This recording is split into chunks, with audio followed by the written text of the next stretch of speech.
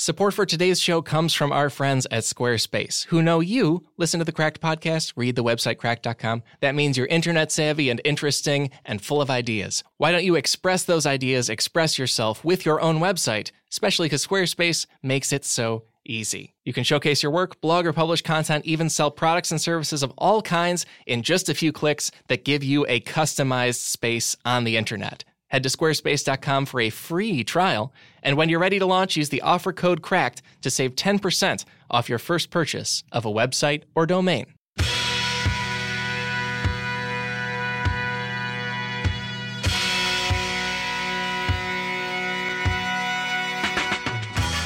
Hey there, folks. Welcome to another episode of the Cracked Podcast, the podcast all about why being alive is more interesting than you think it is. My name is Alex Schmidt, and I'm the head of podcasting here at Cracked. I'm also known as Schmitty the Clam, and I am also thoughtful about the pop culture we broadcast to you. Here's what I mean by that. I've said before that our audience members are geniuses and saints. That is true. Also, we know they are a diverse range of ages, nationalities, interests, and life experiences. Not all of you like the same movies and books and TV shows and music. However, I'm here to tell you that every single one of you is about to be fascinated by Justin Timberlake. Yeah, promise that. Also, you don't need to be familiar with Justin Timberlake's music going into this episode. The point is that he has done something far bigger than music and pop culture in the last couple months, something that connects with everything from modern Montana to centuries of American history, and I got to realize that because I've read the work of this week's guest. Her name is Anne Helen Peterson. She is the senior culture writer for BuzzFeed News. She holds a PhD from the University of Texas. She was a visiting assistant professor at Whitman College. And as far as I can tell, she is the one writer on Earth covering all of the following things at once: celebrity culture, modern society, and the American Mountain West.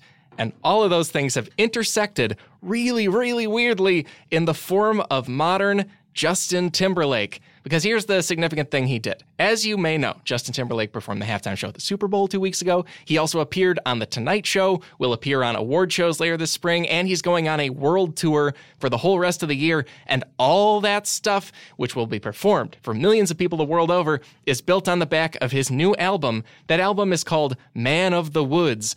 And as Anne's picked out in her writing, Man of the Woods has all of the packaging of a rootsy, soulful, rural life-driven, back-to-basics country music album.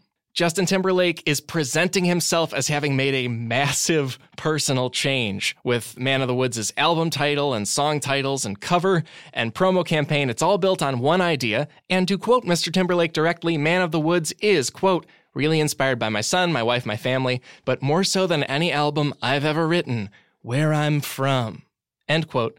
And Justin is from Western Tennessee. He now has a home in the state of Montana, and he spent months leading up to this pitching himself as a newly reborn rural Western man of the woods, as he calls it. And then the album came out about a week ago, and if you listen to it, it is a standard Justin Timberlake R&B album. It's pleasant and somewhat sexual, and it's exactly what all of his music sounds like, even though he's been pitching himself as this reborn Western cowboy lumberjack fella for some reason. And we'll get into that reason, but just on the face of it, it is one of the funniest things I've seen in a long time. It is a hilarious switcheroo. To me, it's the real-life version of a straight-up joke from the classic music mockumentary movie, This Is Spinal Tap. And the joke in that movie is that Nigel Tufnell is one of the members of the movie's band, which is a hair metal, cock rock kind of band. And suddenly, in one scene, he takes a quiet moment to play this beautiful, soulful piano music. It's pretty. Yeah, I like it. Just been fooling about with it for a few months now. He describes it as a departure and a different side of him that he wants to bring out. And then the documentary's director asks him this. Just simple lines intertwining. You know, very much like I'm really influenced by Mozart and Bach, and it's sort of in between, though. It's like a Mach piece, really. What do you call this?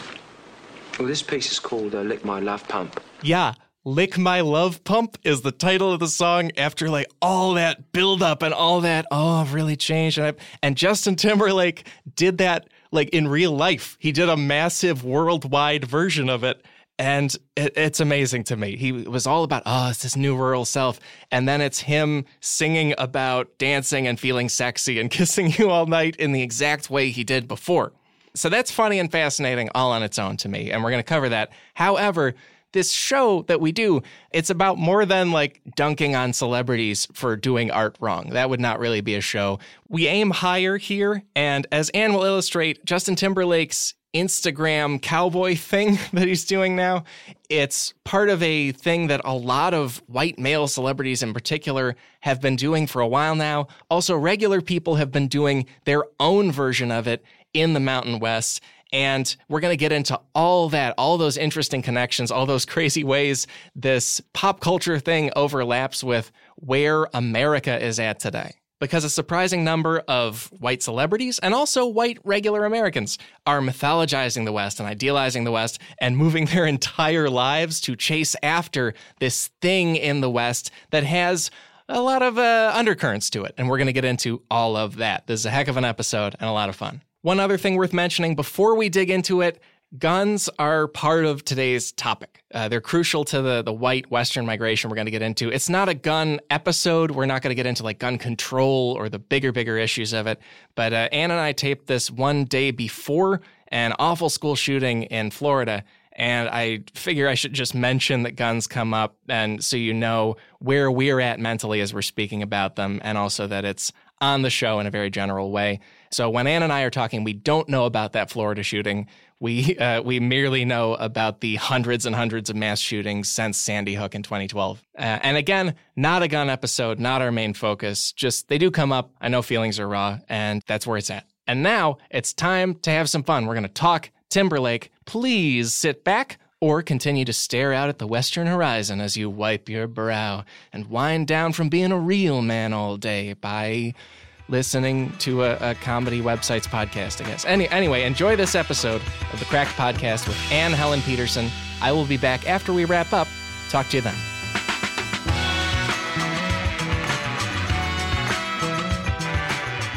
I am joined on the phone by journalist and culture writer and probably our first ever Montana-based guest, Anne Helen Peterson. Thank you for coming on the show, Anne. Really appreciate it. My pleasure. I'm a big fan of your writing. For our listeners who maybe haven't seen your writing before, tell us a little bit about your, I guess I'd call it your beat at BuzzFeed News. You're a senior culture writer there, but also you're covering an interesting set of things, I'd say. It's hard to explain. Like, it's one of those things that's hard to explain to your mom.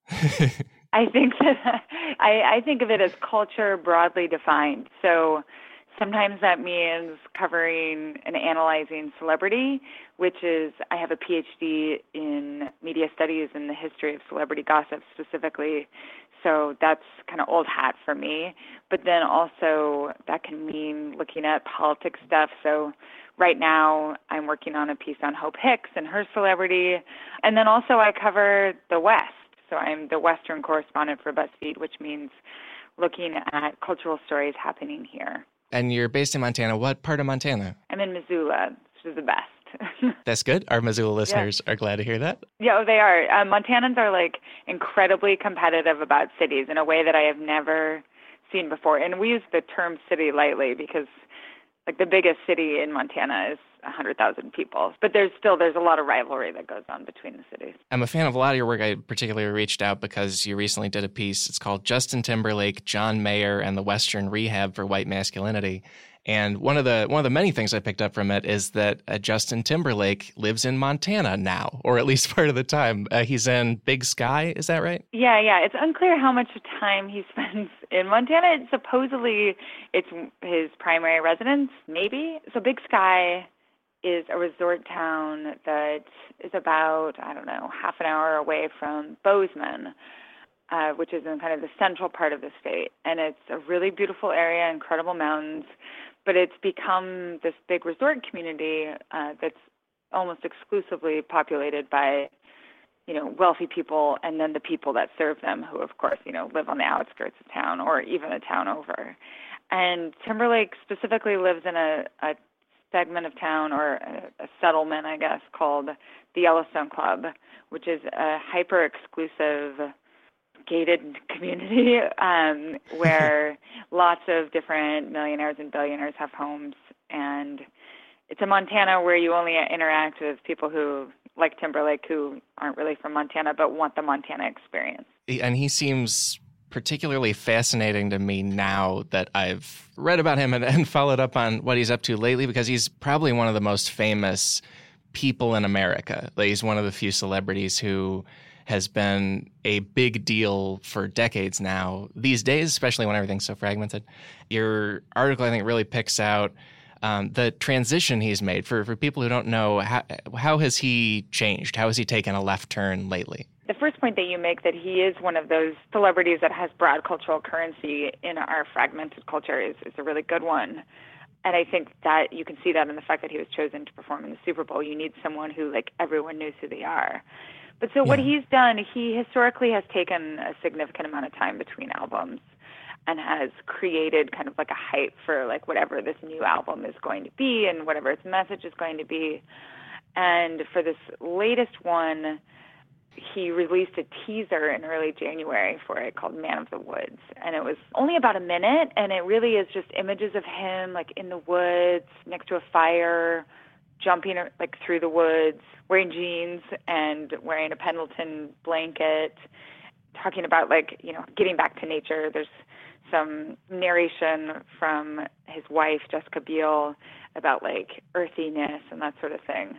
And so really this album was signaled as like, okay, this is maybe going to be his country turn. He also released this track set that showed that one of the songs is going to be a collaboration with Chris Stapleton, who is kind of like the leading, I wouldn't call him pure country. He's kind of like this mainstream country, crossover country singer. No one knew what it was going to sound like exactly. When the album was finally released, it's been kind of a surprise what a mix of sonic landscapes it includes.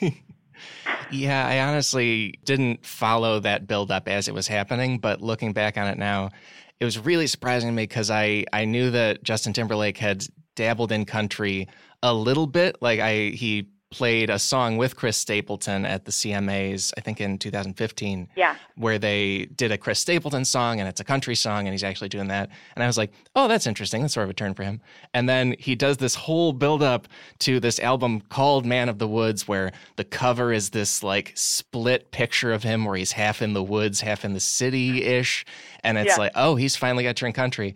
And then I listened to the album. It felt like a straight up Justin Timberlake album. Like he just did like some country packaging on what he already does, as far as I can tell. It was a very like funny twist to me as someone not invested in it. Well, yeah. And like there's some of the songs, you know, a friend of mine on Twitter said like they sound like he, you know, kind of like wants to have sex with robots or something. Like there's this very interesting like tech dystopia feel to them, and that's also present in the videos for especially the first single. There are a lot of robots. It's like at some point in the future, like in Malaysia, and there's all sorts of weird currents going on, which to me it seems like there's these poles of like the future that he maybe is imagining, and then this recoil from that future into, you know, the natural space of the land and being with his family and that sort of thing.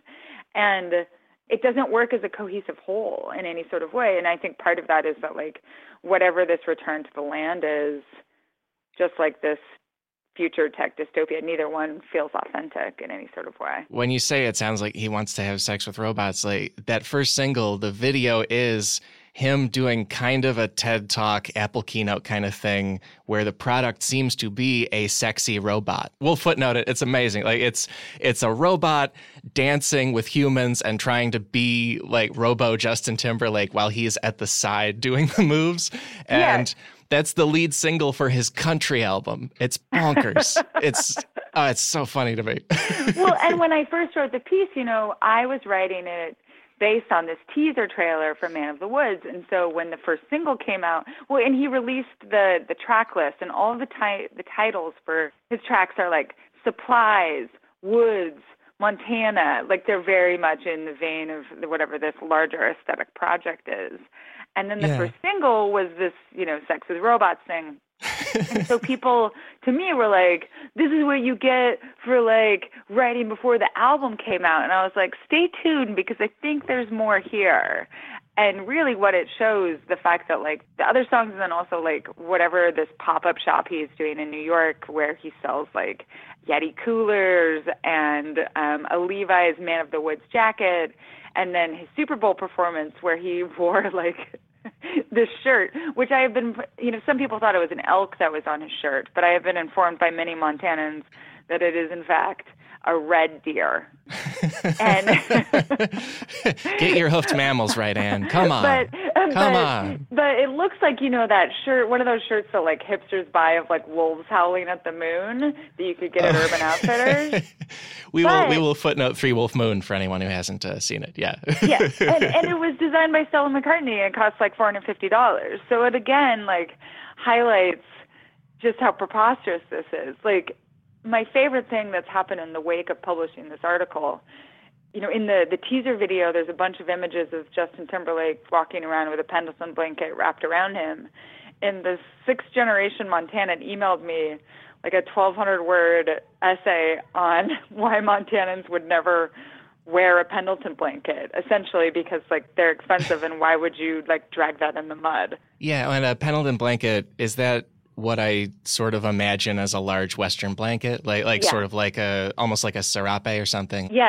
It's a wool blanket and manufactured in Oregon, based on designs that were inspired by, aka stolen from Native Americans. It's a prestige item in a lot of Western homes. Like, you buy one and you keep it for a really long time. And here he is, like, dragging it through the woods. Yeah, like a tourist or something. Yeah. Right, yeah. Yeah. Like someone who doesn't know how much things cost. There's so many things about this album I just want to explore because how funny they are. For example, you mentioned the track list that he posted, and you pick out in the article that it's almost exactly the style of, if people know the musician Bon Iver, which his real name's Justin Vernon, he went to a cabin in Wisconsin and wrote a very, very personal album about his life, and it's sort of a handwritten track list on a piece of paper. And so Justin Timberlake does that for his Sex Robot album because it's also country to him, It's a contrast, and I actually had this, like, big segment that got cut by my editor about, like, the actual difference between him and Bon Iver. Like, that was Bon Iver's, like, family cabin in the woods in Wisconsin. Like, he spent time there. You know what I mean?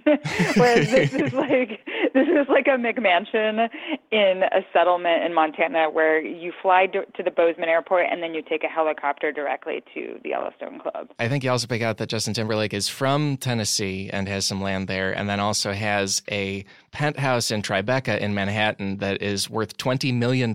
Is that right? I didn't know apartments could cost that. People can handle, like, having multiple places. Like, Ted Turner has had a ranch in Montana for a really long time. There's, like, tons of other stars who have ranches here who, like, don't then turn it into a concept album. They just live there and stuff. They just live there and enjoy Montana. Well, in part because they don't want anyone else to come live here.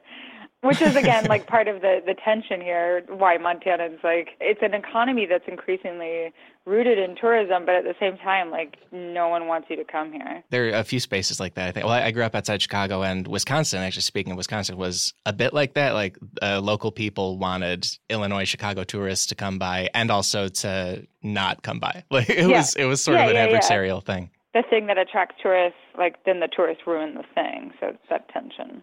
Yeah. As much as this album is silly, it's also, from your article and from other things about it, I'm realizing that I think Justin Timberlake might be the most fascinating celebrity right now, just because he's doing this left turn, which in a vacuum would be just what it is and kind of silly, but it's also so culturally significant. For one thing, because it's so big, it's so prominent. As you said, he played halftime at the Super Bowl, the big TV event. It was watched by 111 million Americans. This Super Bowl was the 10th most watched TV show ever to air. And then his album is, as we tape, #1 in the country. So it's huge. He's also one of the musicians where when he started his career, album sales were everything, and now we're streaming everything. But either way, he's massive, and then also it feels like there's more to it with this turn. Like, it feels like he's almost calculating who he's going to be for us, which I guess is something celebrities have always done. But as you're right, there's something more to it than just, I feel country now, isn't there? Yeah. I think it's instructive to look at what he's done and how his album has been received I think in tandem with what happened with Taylor Swift earlier this year. Yeah. Who also, like her album is successful, but she does not seem culturally relevant in the same way that she did, say, 2 years ago, right? I think that white celebrities are in this really fraught moment. A person becomes a celebrity when what they mean, what they culturally come to embody, resonates with, as many people as possible. That's how, Justin Timberlake and Britney Spears and Taylor Swift all rose to prominence, is by articulating these this white co-option of black coolness, and then also ideas about Britney Spears and Taylor Swift are both this reconciliation of sexuality and romance and innocence, and Justin Timberlake is a gentleman player. And right.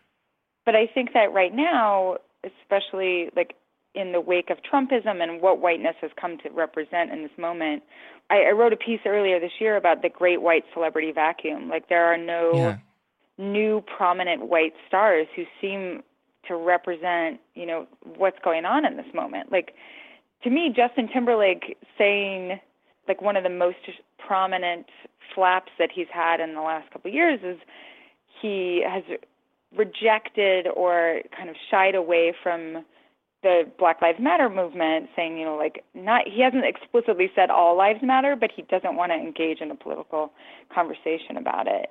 And that's not an okay thing anymore, right? This is the whole conversation about is Taylor Swift a Trump voter? The stakes of being apolitical are too high right now. How new is that? I feel like maybe this is the first era where not only can you not be apolitical, but also we on the internet are demanding that people take that stand, right? Because Totally. Maybe in the past a celebrity could sort of just ride this out. When I was a kid, again, growing up around Chicago, Michael Jordan was everything. That was my guy. And he, in hindsight, was pretty famously apolitical in the 90s. He had sponsorships and he played basketball and he was focused on that. And it wasn't really demanded that he do more. Now it feels like celebrities need to deliver on that. Yeah, for sure. I think it's somewhat facile to attribute all of that to the internet, but at the same time, you can't not, has made all of the lines that used to separate these components of culture, so sports, politics, celebrity, music, all of those things, now they're all blended. So all things are asked of all people all the time. Is it asking too much for someone like Justin Timberlake, whose career is really rooted in components of black culture, to have an opinion or be called upon to participate in Black Lives Matter, or say, I don't want to participate in that. But instead, he's trying to remain neutral. I think same thing with Taylor Swift. But remaining neutral is itself a position at this moment. Right. I think it always has been, and maybe we're noticing it more. And with Timberlake in particular, it seems like a lot of his artistry and his work has also drawn on Black culture. Is he, with this pivot or what he's doing, is he trying to reconcile that and maybe reconcile it by not dealing with it at all? He's still working with Pharrell. It's not like he's suddenly I'm a white supremacist only working with white producers, No, I think he's trying to remove himself from that conversation. He's trying to have a different conversation, but that, again, that's a political act. Yeah, for sure. And also in your writing, you pick out multiple celebrities who are doing that kind of thing. And in that piece we talked about at the top about Timberlake, the other two people who pop up a lot are John Mayer and Donald Trump Jr., who's a marginally different case. But John Mayer, I didn't know how many dumb things John Mayer said around 2010. He really went for it. He, in an interview, used the N-word full on. He said he had a Benetton heart and a David Duke cock because he only liked to date white women. And then he also compared his struggle to a black dude's. And then his response was to move west, to just move to Montana, something like that. Yeah. No, this was a different time of celebrity scandal back then. It was I was studying celebrity then, and it was a big deal. But the sphere of outrage in Twitter was just slightly different at that moment. But he really did. He moved to Montana to shut up.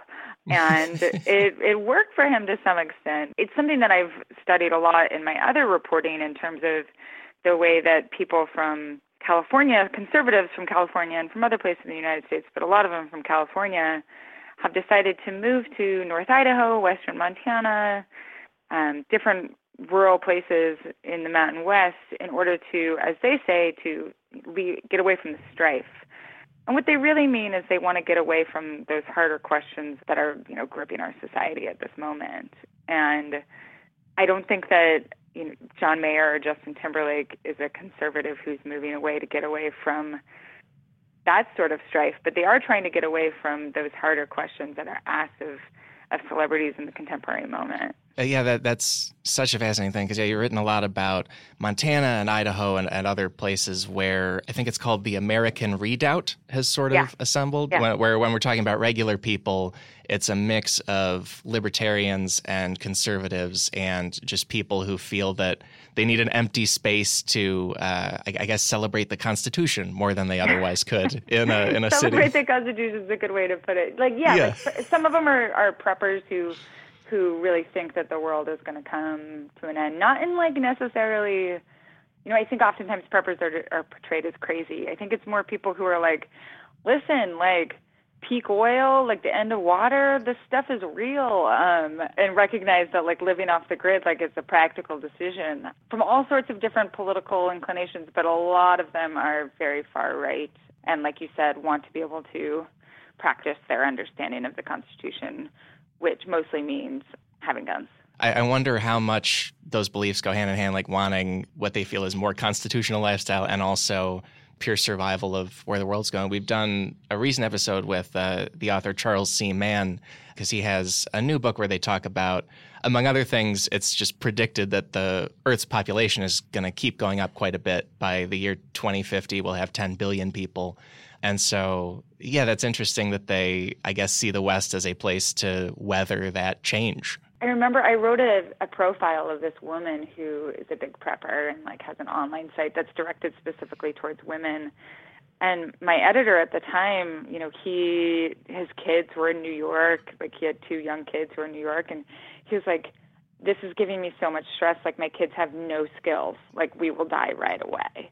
And I think that's not an uncommon fear amongst parents that have been raised in more urban environments. It's no one has skills, no one can start a fire, we will die in the apocalypse. It's very real. How recent is this kind of move, both on the celebrity version and the regular person version? Because I work on the internet and publish things on the internet, one of my little favorite things to do is look at the URL of an article and see, maybe that was the original title or it's a core of it. And your article's URL has the phrase "Go West, White Man," which I think is referencing the quote Horace Greeley made famous about "Go West, young man." Yeah. I mean, the West has long lived in the imagination of Americans, but also Europeans, as this place, manifest destiny, all of these things that most of us have learned in some capacity in some history class of where you could fulfill your God-given right to expand and then become masculine. To be sure, it's a white dream. It's an Anglo-Saxon dream in a lot of ways, but it's also this land of opportunity where you can find yourself and become manly. This is not necessarily a totally contemporary thing.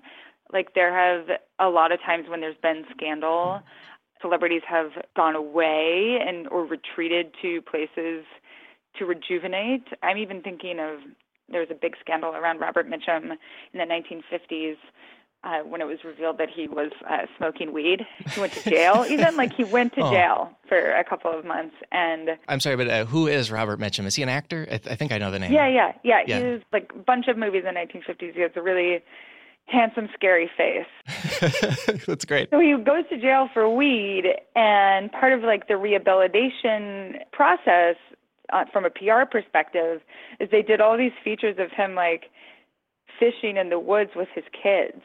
So it's at once he's getting back to what matters, right? Which is family and nature. And so nature has long held this rehabilitative force for the corrupting forces of Hollywood or, urban spaces or whatever. Yeah. And I think that, like, a lot of people, since I've moved to Montana, like, all my New York friends are just, like, all they do is look at your Instagram and, like, see how happy your dog is. So, like, there's still this fantasy that Montana fixes all of your ills. And it does fix many, but not all. Yeah, speaking of Instagram, people even sort of project that on a vacation one-off basis. Like they won't Instagram very much when they're home, and then suddenly as soon as they're camping, it's a flood. It's everything. I mean, it's not wrong. Like, I am happier when I'm outdoors. Like, I don't want to undersell the outdoors. But I do think that, like, part of the mythical healing component, like, that gets reified all the time by things like people posting Instagrams of them camping, or by celebrities who go into the woods and, like, find themselves.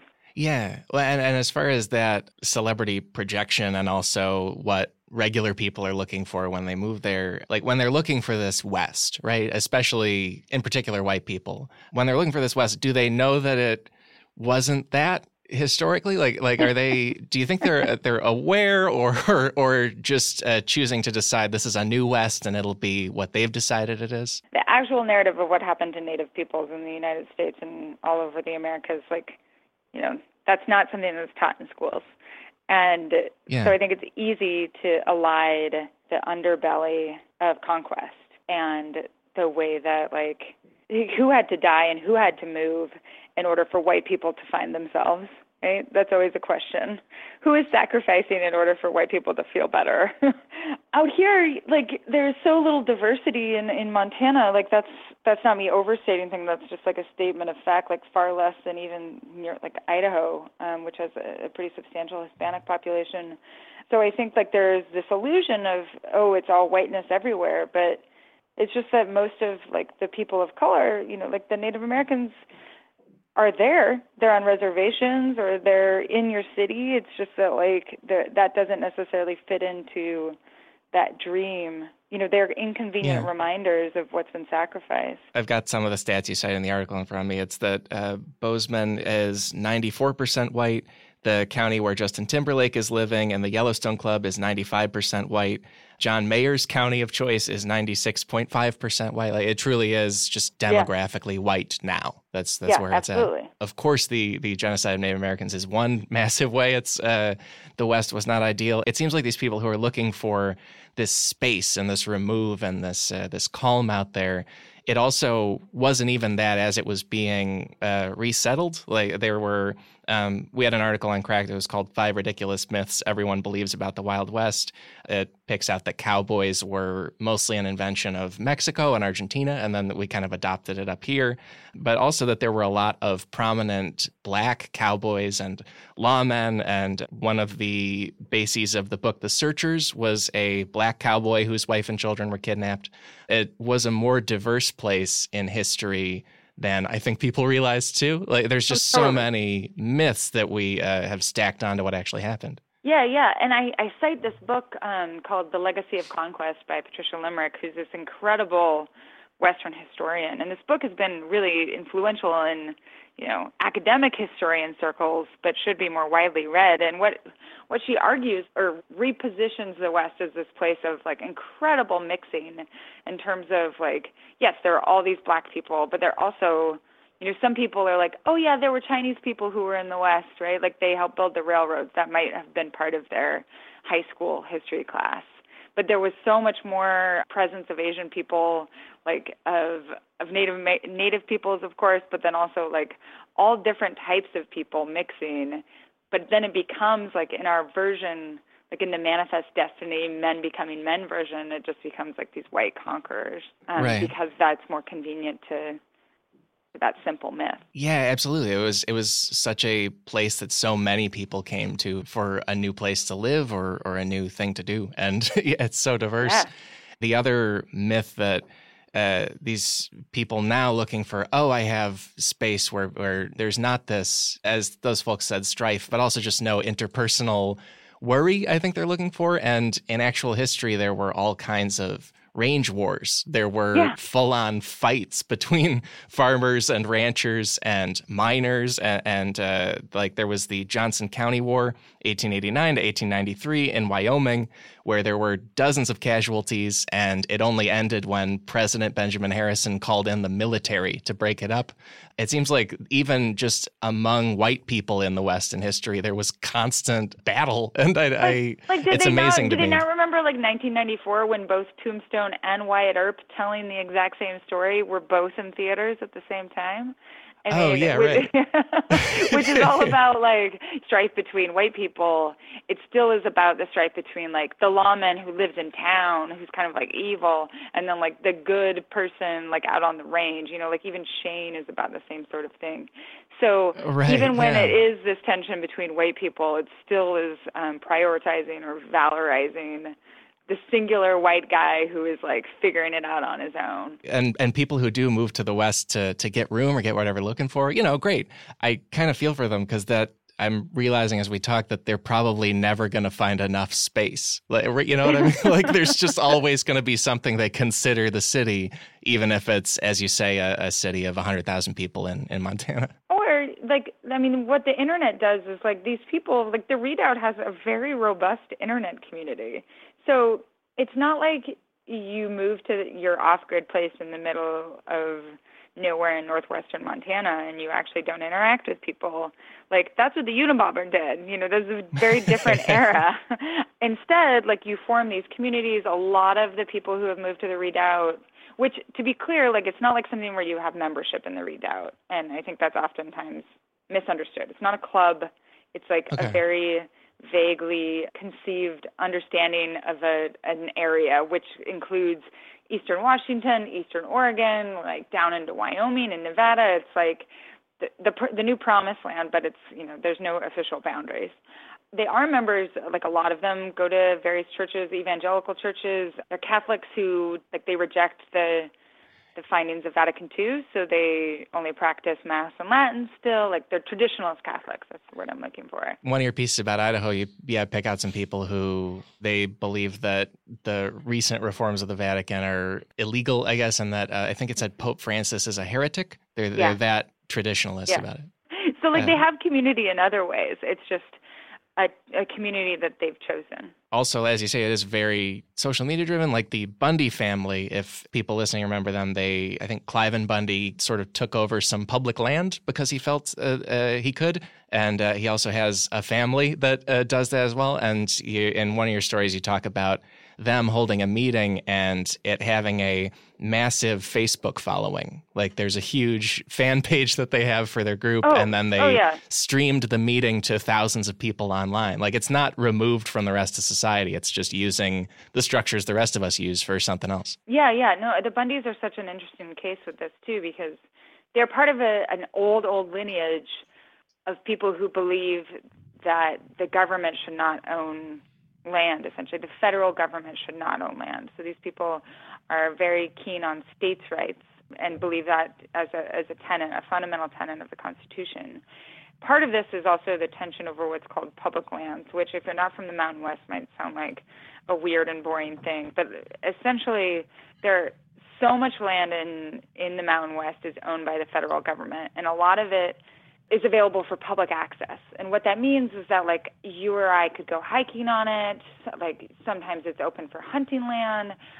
Sometimes ranchers pay a pretty nominal fee to graze their cattle on it. And so the reason the Bundys got in trouble initially was because he refused to pay that money to graze his cattle because he did not recognize the authority of the federal government.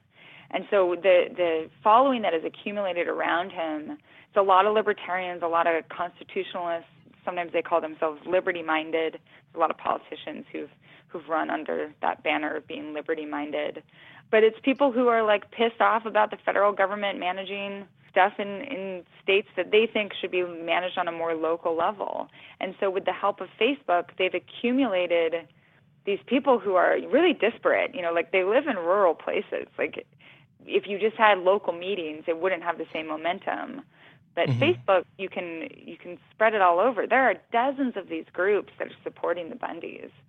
And then the Bundys also have an interesting, like, religious connection, which is they are far-right Mormons. So, like, the more you study this stuff, the more complex it gets, which is, true of almost anything that's interesting. Yeah, truly. The regular people, essentially, who are moving to these places, maybe some of them just want the outdoors, some of them want this whole culture, this readout sort of thing.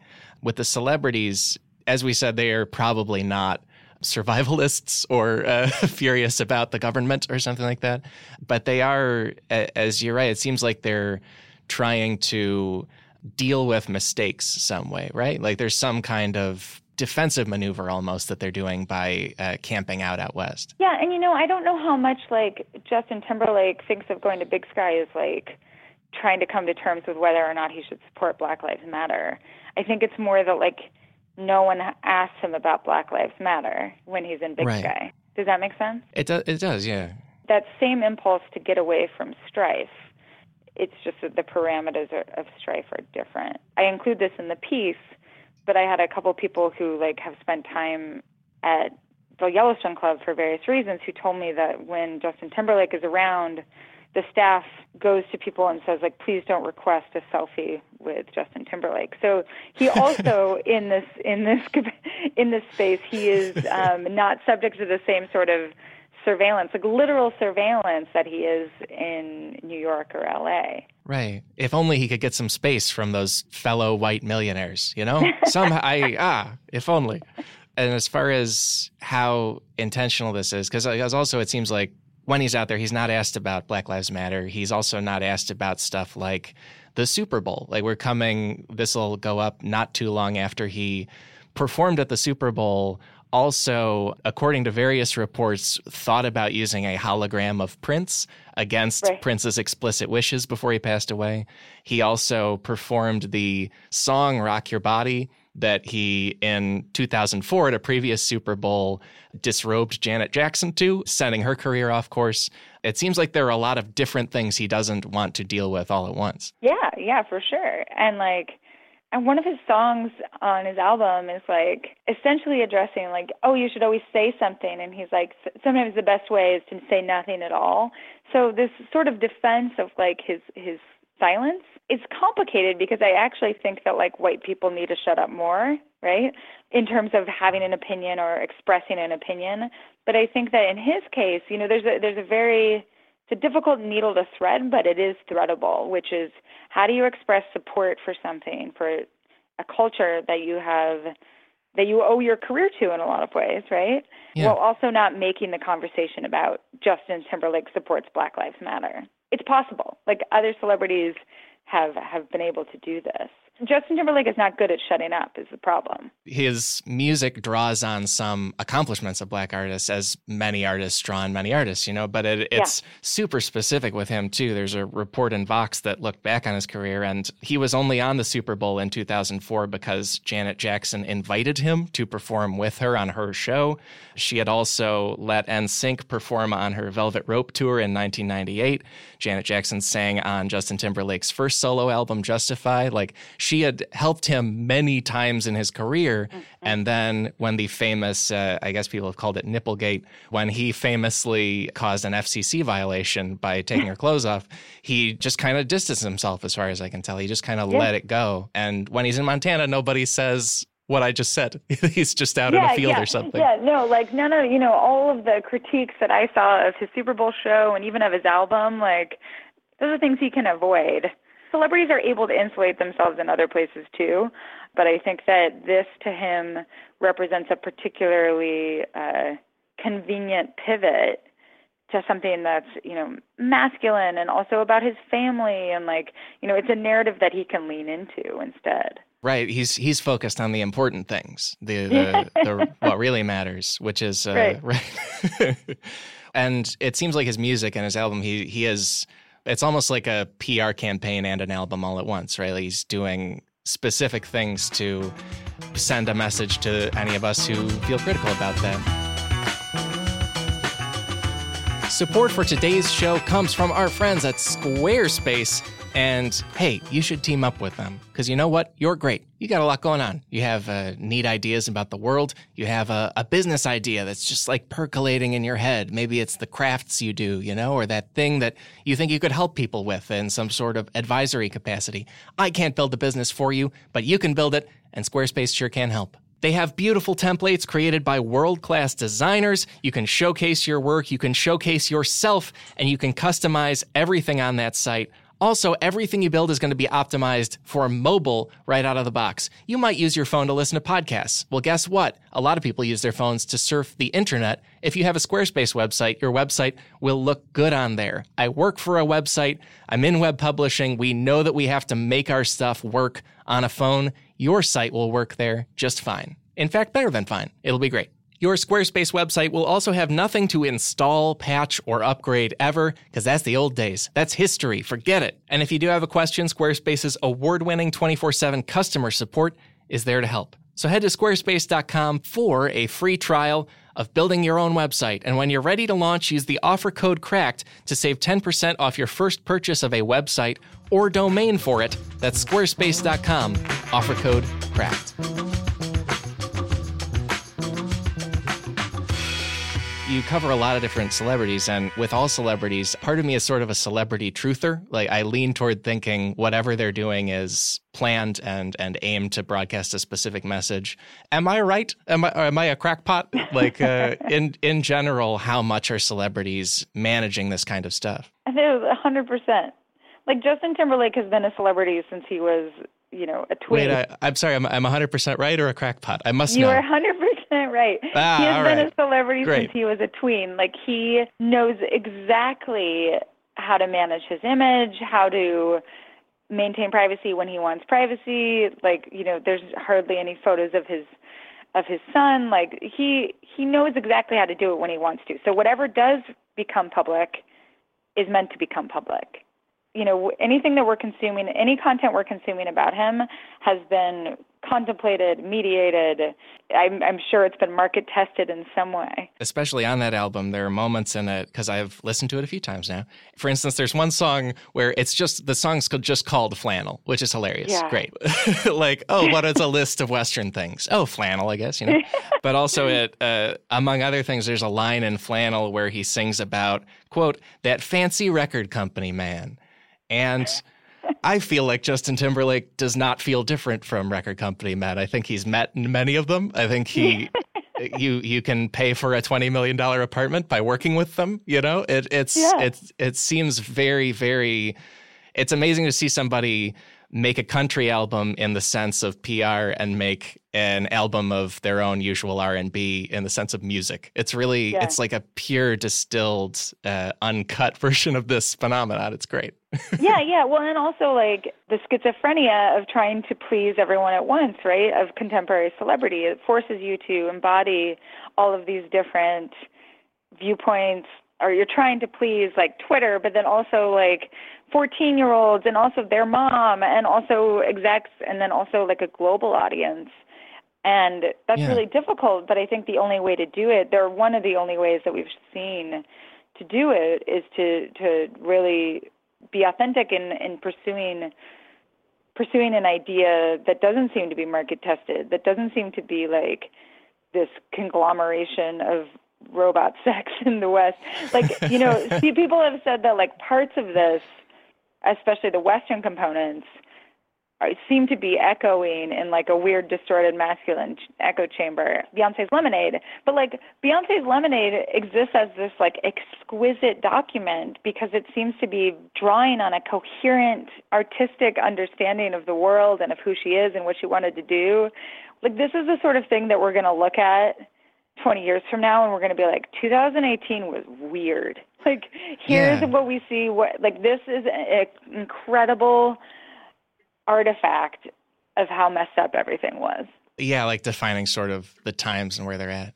And I guess you can kind of get at it from the artificial direction with this Timberlake album, and then also from sort of the other end of the spectrum, like something actually artistic and confessional and about someone's life. Like I've been listening to the Black Panther mixtape that's sort of steered by Kendrick Lamar, and like he raps on that about being at the top and trying to deal with it. And that is accurate. He's at the top. He's like trying to figure that out. And so he put it into his art. Those are the 2 albums I've been listening to in the run up to taping this. And it's a real whiplash. I'm sure. Well, and that's the thing is that, like, you would think that, okay, so here's a concept album based on, like, you know, a superhero movie. Like, that sounds like it would be a disaster, right? Yeah. But I think if, when you have a singular artistic vision that you devote yourself to, like, it can be an incredible thing of beauty. But that's not what's going on with Timberlake's album. I had that thought with the Black Panther thing, too. Like a Marvel tie-in should not be this interesting. It should have just been, like, stamped out for money. Amazing. Right. Yeah. Well, even, like, since we were talking about Prince, like, the Batman soundtrack, like, a song like Bat Dance. And, you know, the finest song of all time. Yes. It's like the Batman soundtrack is this weird pivot, like, this moment of conglomeration in the media industries, like, and the beginning of this fetishization of different superhero and franchises and this sort of thing.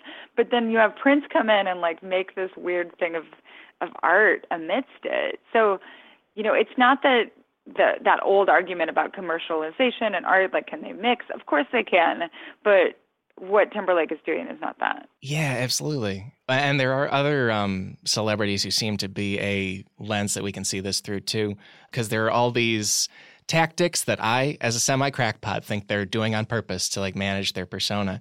And you've written about, among other people, Armie Hammer.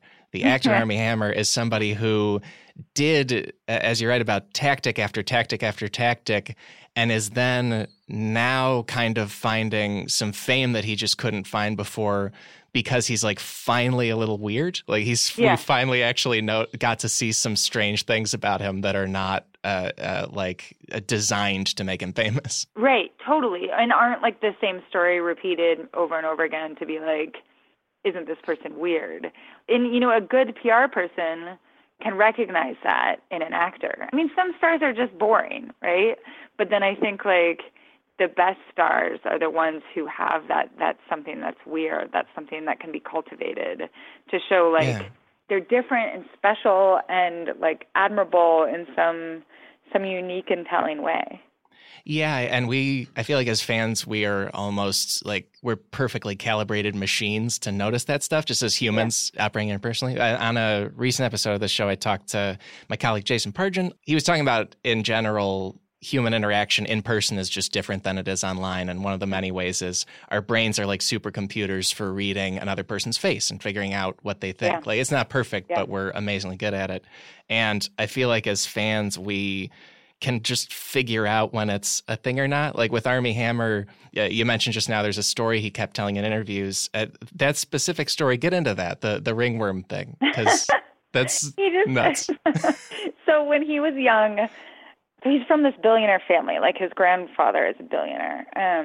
If people know LA, there's a Hammer museum that his grandfather was, like, rich enough to endow an art museum, and he's from this family. Yeah. And so, like, you know, was born into this money. And what's actually interesting and what never got mentioned in these early stories is that his mom is this super, super evangelical Christian, converted his dad, who was Jewish, and then they moved to the Cayman Islands to, like, start a Christian school in the Cayman Islands. Also, that they moved to the Cayman Islands because Armie's dad saw The Firm, the John Grisham novel that was adapted into a Tom Cruise movie, and was like, the Caymans look cool.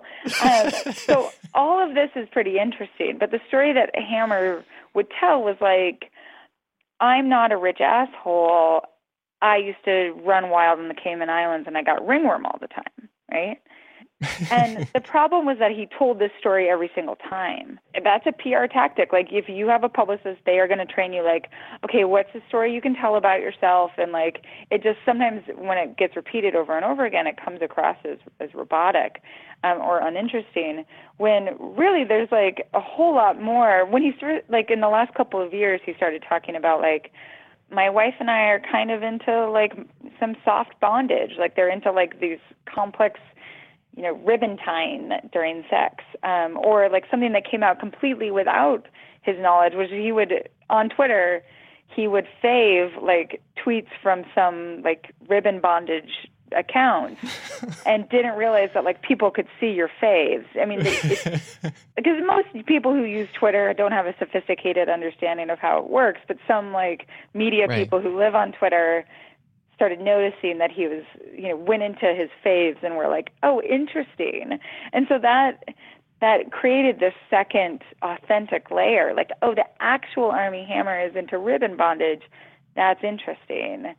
Smart celebrities are ones who lean into that instead of trying to create this boring second layer. Like one of my favorite celebrities is January Jones, because she has, like, she seems like she'd just be this like lame, blonde celebrity television star, but she has the best Instagram. It's just like weird. She just has an off-kilter sense of humor that when you contrast with her like Grace Kelly looks, it really feels, remarkable and fresh and lovely. I had no idea about that. Yeah, someone should. Away.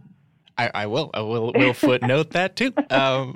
Someone should tell me those things, because I had the exact understanding of what you said. Well, and as far as moves people do to create these things, because like January Jones, for instance, I think was presented to me as a fan of stuff as this is a Grace Kelly type woman. This is what you know about her.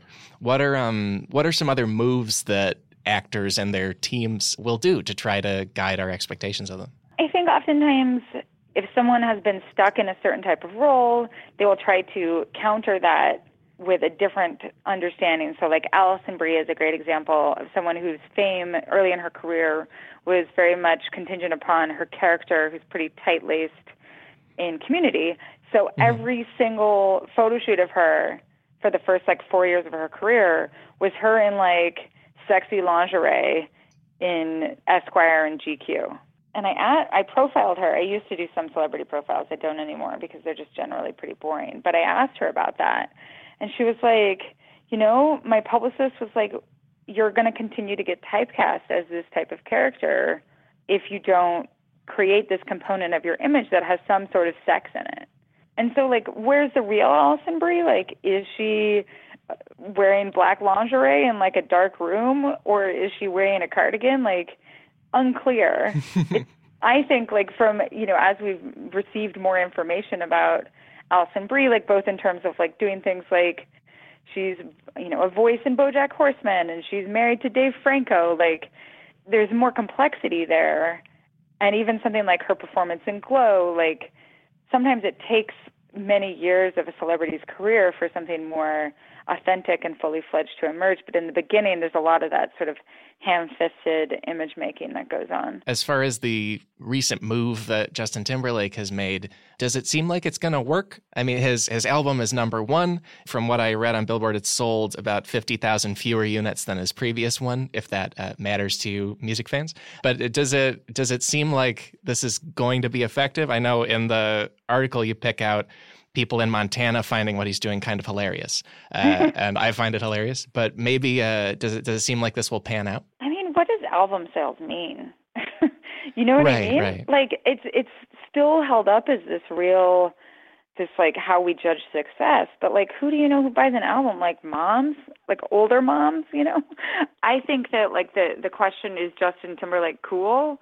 Like that to me seems resoundingly no. The memes that came out of the Super Bowl, there's the picture of the kid who was on his phone, who was like a teen.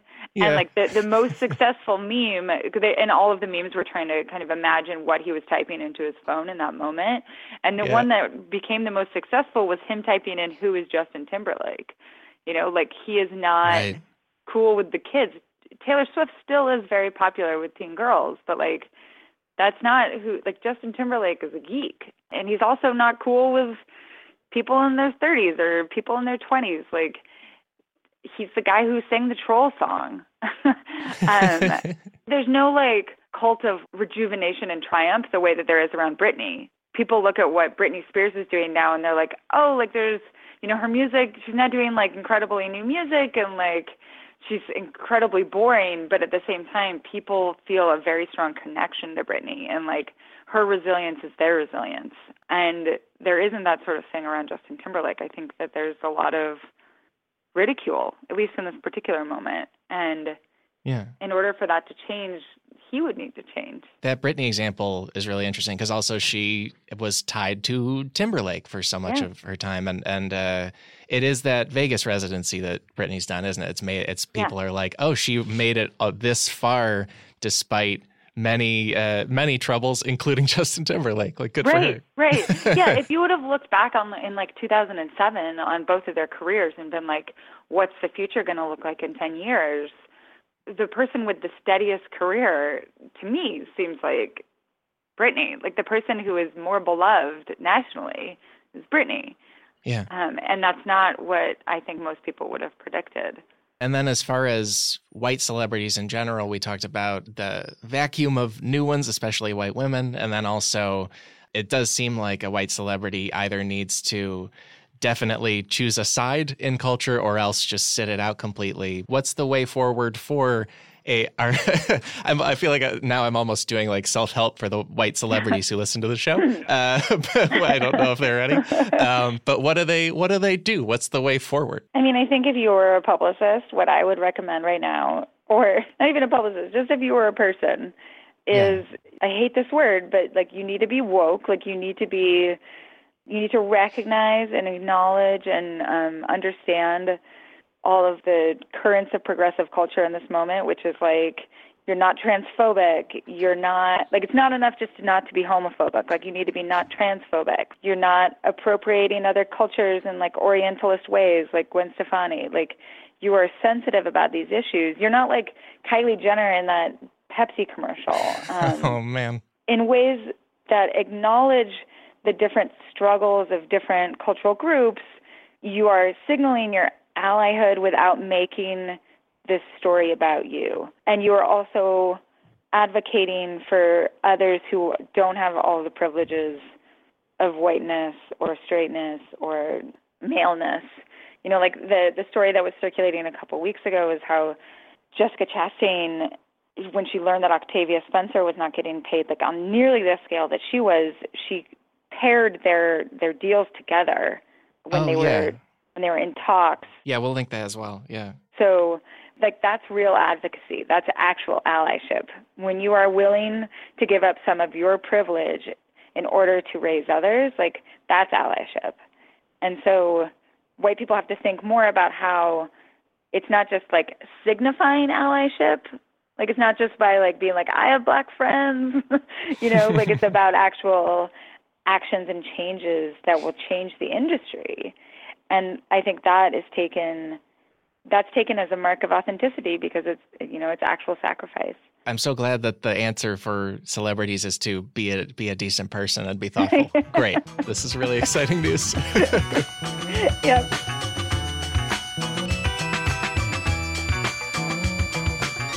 Folks, that is the episode for this week. My thanks to Anne Helen Peterson for being interesting about everything and calling in. Very fun. And in our footnotes, you will find Anne's amazing piece for BuzzFeed News. It's called Justin Timberlake, John Mayer, and the Western Rehab for White Masculinity. Also, more of her work on celebrities. And separately, because again, she has an amazing beat, separately, her work on the ground in Montana, Idaho, and elsewhere, covering that place we talked about, the American Redoubt. It's a concept and sort of a geographical reality. When we talked about that, if that confused you any, we got links. We got you. It's going to be great. Also, Anne has a new piece out about Hope Hicks. Hope Hicks is a White House PR professional who is doing about as good of a job at that as you think she is.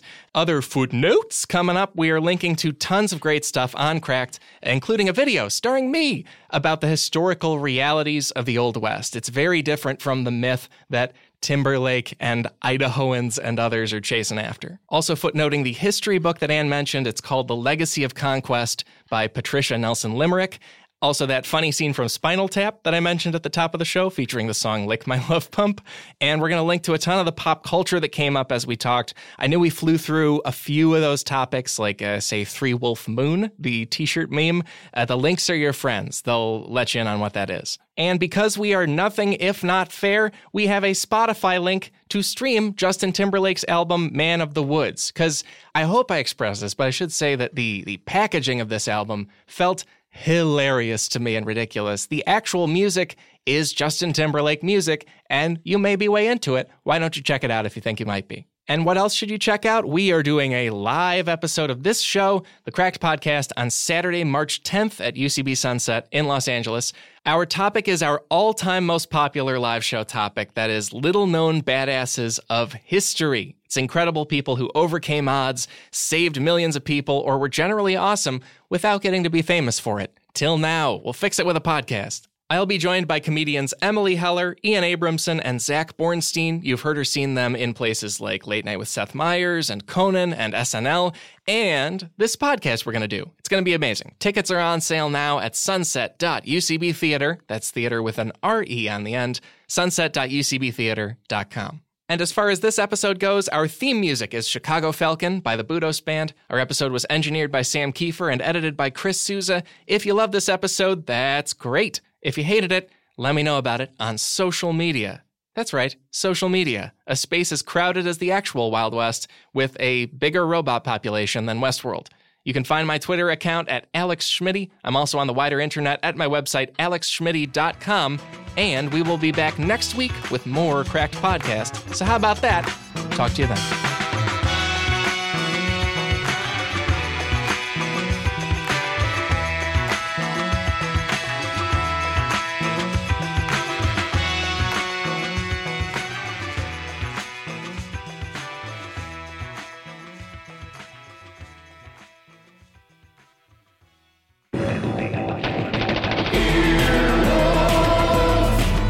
This has been an Earwolf production, executive produced by Scott Aukerman, Chris Bannon, and Colin Anderson.